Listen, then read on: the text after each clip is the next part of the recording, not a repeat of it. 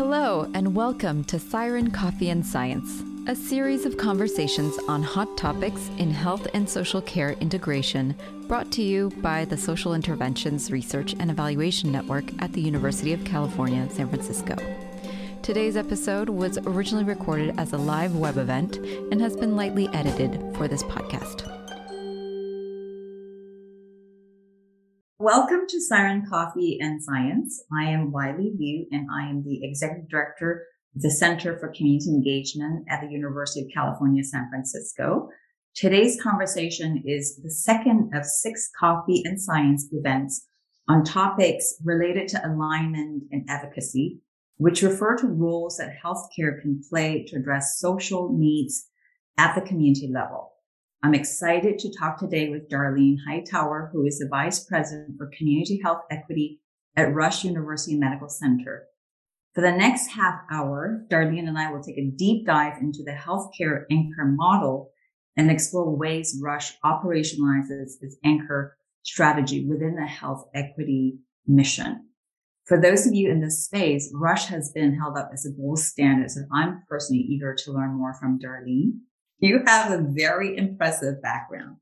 Prior to Rush, you were the National VP of Programs for Public Allies. You serve as Chicago Community Trust Leadership Fellow. You were also a University of Chicago Civic Leadership Academy Fellow and an administrative law judge for the Chicago Department of Human Relations. Not to mention, you were named a Culture of Health Leader Fellow with Robert Wood Johnson Foundation. You're trained as a lawyer. So tell us a bit how a lawyer, a JD, came to do community health equity work. So first of all, thank you for that. And thank you, everybody, for tuning in to this or listening to it. You know, my background is very unconventional. I have practiced law for over 25 years, but I've been really fortunate to be able to kind of leave the courtroom and come into the healthcare space. I think it just was luck, of course, working hard, but then also having some really great relationships in healthcare. I transitioned from practicing in a law firm, and my first nonprofit job was in healthcare at a Rush-affiliated nonprofit at that time called the Metropolitan Chicago Breast Cancer Task Force. Went off to do some other things, and then ultimately ended up coming back to Rush due to relationships that I had built at the task force. So don't try this at home, folks. There's no linear roadmap for it. Super interesting. Thank you for that, Darlene. So the concept of anchor institution is not new and has gained significant attention in recent years. And for those who are not familiar with this anchor framework, can you tell us what it is and also share a bit Rush's journey? Sure. So our journey really began with a data point. We started to do our community health needs assessment in 2016 and saw that there were significant differences in life expectancy on the west side of Chicago, which is where Rush is located. So at that time, there was a 16-year gap in life expectancy between Chicago's downtown Loop area and one of our west side communities. And that caused us to change our mission, change the way that we implemented community programs, change the way we thought about improving health. And we really wanted to figure out, as the largest private employer on the west side of Chicago, what could we do to get at that? And that was the life expectancy gap. And so the first thing that we started to do was an anchor mission strategy. And that meant looking at how our economic power could be used to positively impact communities.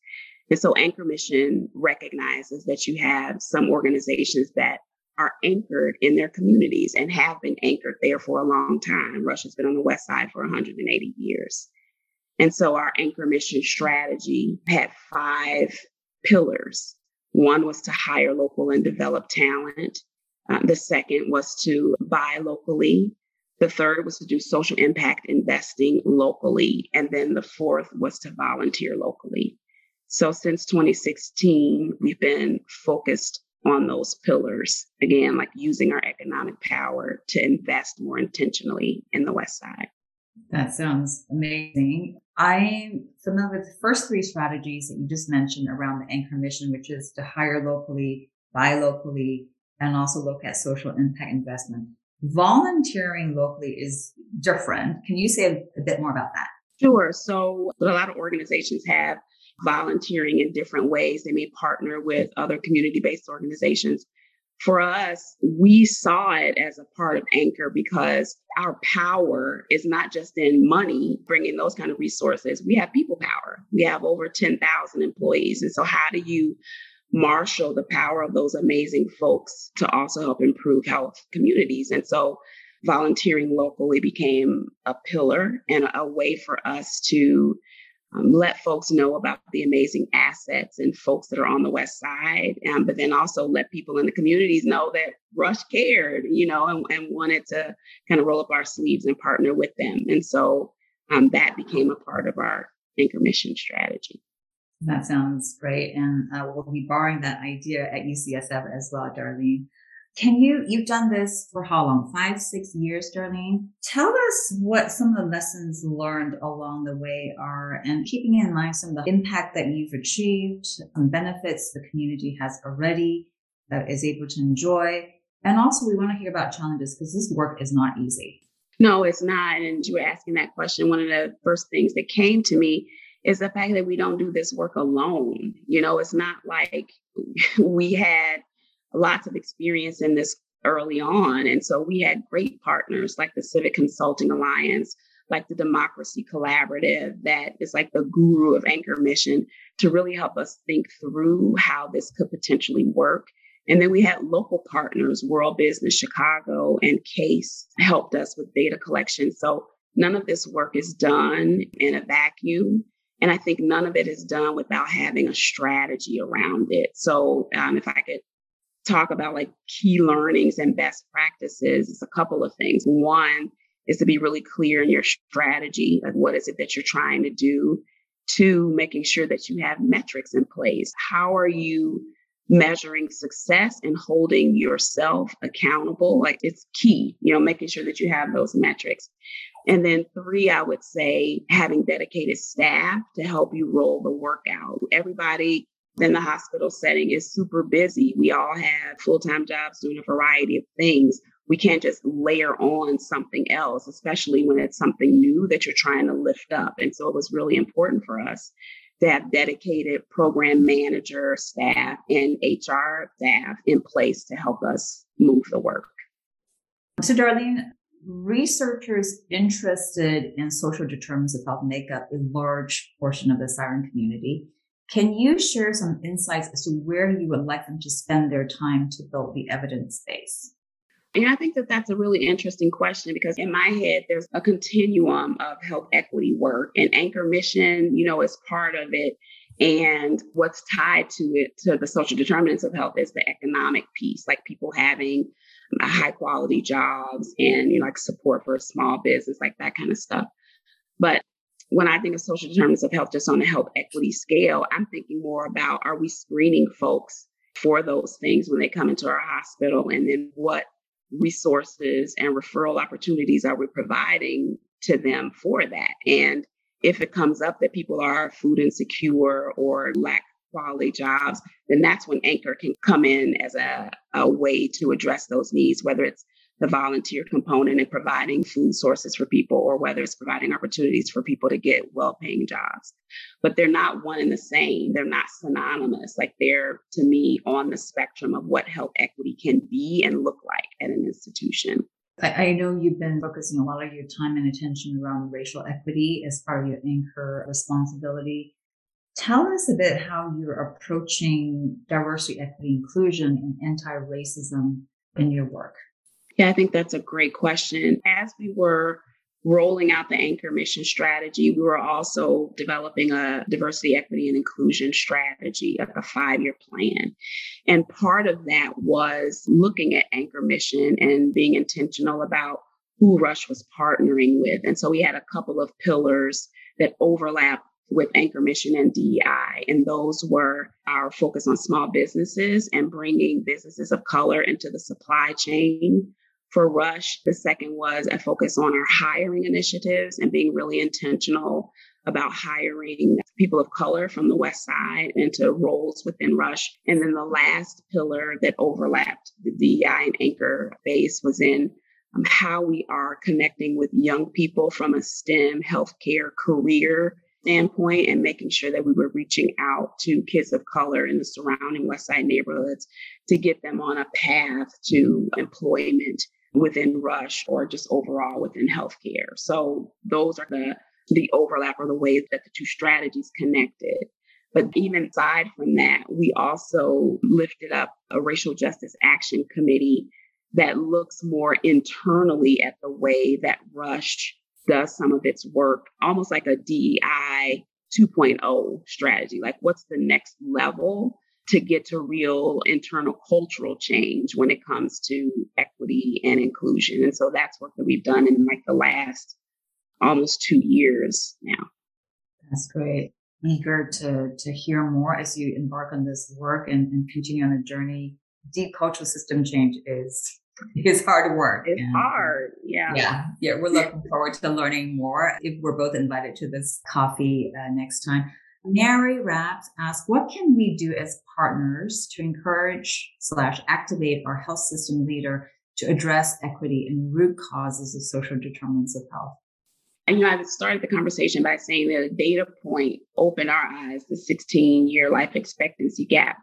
I think you need to start with the data. What are the differences in health outcomes that you're seeing with your patients that are coming into your institution?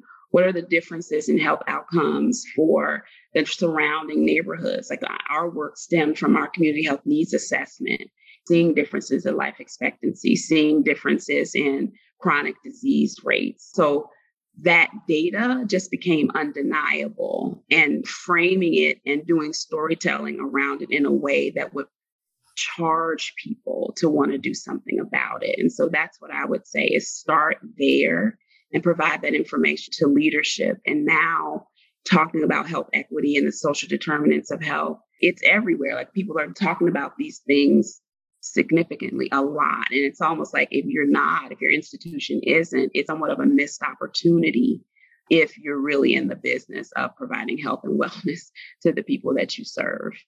Absolutely. How have you measured health equity and how have your measures changed over time? Especially when you started by saying you want to address a 16-year gap. That is quite ambitious. Yeah, it is. There are a couple of different ways that we're looking at metrics. One, for Anchor Mission alone, each of the pillars that I mentioned, there are annual goals for them. So we have hiring goals. We have goals around our career pathways work. We have goals around our purchasing and our social impact investing and volunteering. And so we set those goals in partnership with our business units, and we have quarterly meetings checking in to make sure that we're meeting the things that we said we were going to do.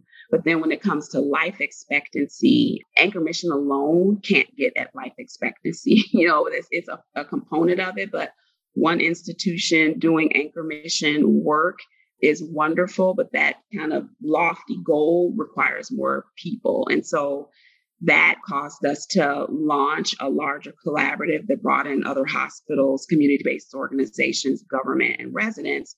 And within that, we put together a metrics framework that looks at the top 5 drivers of loss of life early as it tied into life expectancy. And then we kind of layer on interventions in line with those top 5 drivers. So we're trying to definitely be not only strategic, but data-driven in how we're moving the needle and addressing the gap.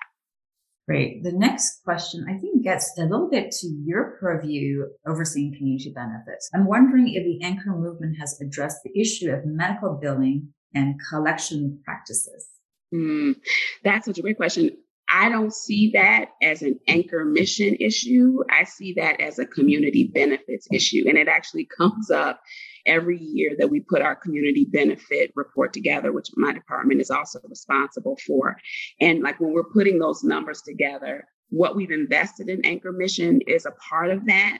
But we also talk about the different numbers for charity care versus, other write-offs, like costs for Medicaid and Medicare. But those, in my mind, are very different for Anchor Mission. And there has been some conversation around like what falls in what categories and how are you truly capturing the community benefit that an institution is investing, and just making sure that those numbers are accurate and that you are accounting for the work accurately. It's a challenge. You mentioned earlier that, it takes a village. So what are some challenges you have working with community-based organizations? I have such a community-based organization lens, just like based on my background. And so I don't know that the challenge is with the community-based organizations as it is with health institutions. I think that sometimes there is a disconnect between the things that folks in health institutions want to do, whether it's leadership, researchers, and the things that community needs. And the more that you can connect what the community needs with the resources and what an institution is able to do, the better. And so sometimes challenges arise when there's a lack of respect for the learning, understanding, and needs that are coming from community-based organizations. And we need to work on that, as health institutions. And we need to work on sharing power, sharing decision-making when we're, launching these lofty initiatives, and really put community at the center. Because at the end of the day, you're trying to help people. You're trying to improve health in the neighborhoods. And you can't do that without community-based organizations and voice and their leadership. Darlene, there's a question around the Westside United. Sure. You have a leadership role there. Say some more about that, please. So Westside United grew out of our anchor mission work, really. So we started with what I call using what's in our hands, what Rush controls. And then Westside United grew from us working with other hospitals that wanted to engage in anchor mission work, and then other community-based organizations, government, and residents, all working to improve the life expectancy outcomes on the west side of Chicago. And we've been in that space for about 3 years now. And so we went from having this mission of improving health outcomes, specifically with life expectancy, to being clear about who the partners were going to be, this multi-sector collaborative, to having like real initiatives with work groups around them and, putting anchor mission at the core, but also being a convener. So that work has grown, and it's gone from me being like one of the first staff people to now having a full staff of 9 folks and looking to hire more. Great. Tell us about some examples of sharing power in the healthcare setting.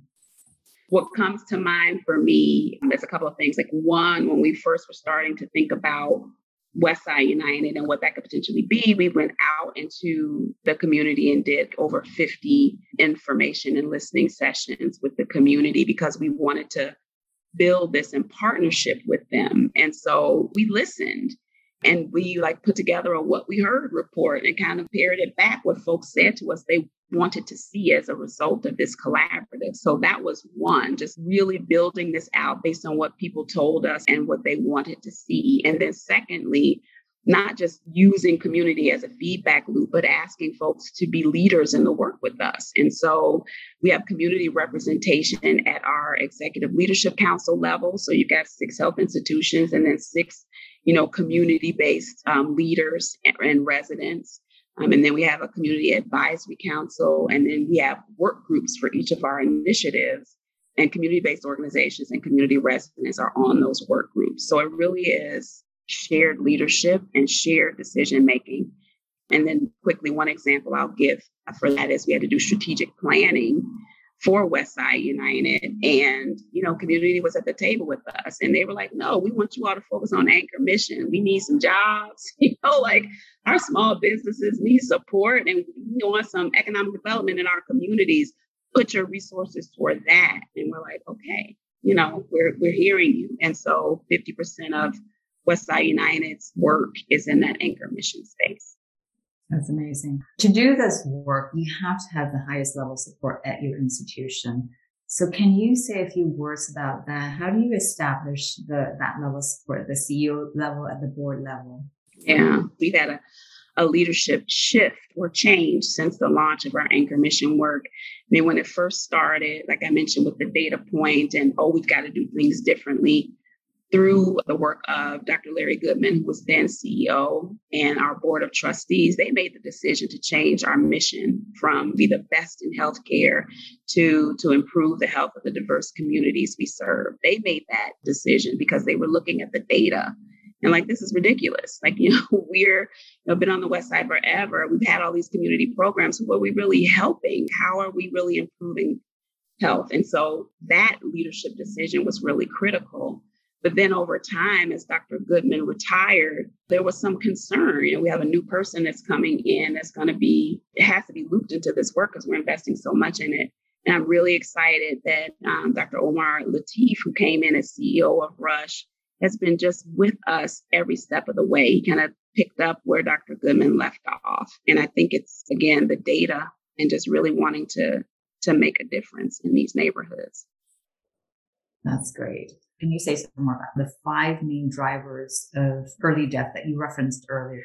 Sure. It is cardiovascular disease, cancer, opioid addiction, maternal child health, and gun violence are the 5 top drivers based on the data that we have for the West Side of Chicago. And each of those, our metrics group has kind of broken down how many years of life are lost based on each of those 5 pillars. And the top 2 are heart disease and cancer. Those are the top 2. Everybody thinks it's gun violence. It is not. It is part of the framework and pillar. It's really heart disease. Interesting.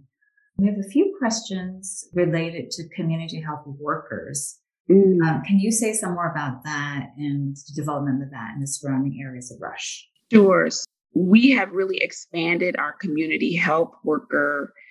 Well, we have a hub now, especially in the light of COVID-19 and the desire to get even deeper in neighborhoods with community outreach and education. And so in the last year and a half, we have grown from having a handful of community health workers to now having, I think we're up 30 to 35 of them. And they're doing a variety of things, from being the street team, being out and providing information around COVID-19, around both testing and vaccination, to doing contact tracing when, people are found to have COVID-19.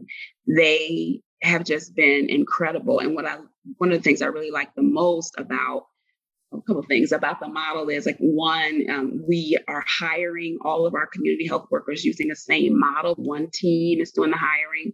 They are given professional development and training through a structured model. We have a structure where there's a lead CHW and then 4 to 5 people reporting into them. So just really trying to systematize the way that we work with our community health workers. And then really importantly, I think 70% of our community health workers are from the West Side of Chicago, and they are primarily African American and Latinx, because we want to make sure that we're leveraging their lived experience as they're doing outreach and education and contact tracing with communities of color around Rush. So it's going really well, and we're planning for how do we leverage this hub model post COVID-19? That is so fascinating. I would love to learn more. I know Mary Jane wants to learn more. So maybe we'll find a way to share this information if you have more to share, Darlene. Is that okay? Sure. Fantastic. So Darlene, you mentioned earlier that the anchor work requires dedicated staff people. Please talk about what departments or portions of FTEs dedicated to this anchor strategy. And if you can, how many of these FTEs these are? Sure. So when we first started, we had a program manager, a data analyst. We had 2 people in HR, which grew to 4 people in HR. And that is what helped us lift the work off the ground. That team has now moved under my department. So we're doing anchor at a system level. We still have program manager. We still have a data analytics person. And then there are still contacts within HR. That is all the questions we have time for. Darlene, it's been just such a wonderful learning experience for everybody, myself included. I want to express my gratitude to you for your insights, and also thank you everybody for attending. I wanted to let you know the next Coffee and Science is in 2 weeks on October the 8th. and will feature a conversation between Dr. Kelly Kelleher and Reverend John Edgar on community hospital collaborations to improve neighborhoods. That sounds amazing, and we hope you will join us. Thank you so much, everybody. Thanks for listening to this episode of the Siren Coffee and Science series, a project of the Social Interventions Research and Evaluation Network at UCSF. Raven Forest Communications does our editing and sound design. Susan Shepard designed our cover art, and Aurélien Joucla composed our music. Laura Gottlieb, Dylan Gonzalez, and Yuri Cartier, that's me, produced the podcast and the live event series. Join us for our next live event by visiting sirenetwork.ucsf.edu. Questions or comments? Email us at siren@ucsf.edu. And lastly, let it be known that the views and opinions of the participants on this podcast do not necessarily state or reflect those of the Regents of the University of California, UCSF, UCSF Medical Center, or any entities or units thereof. Take care.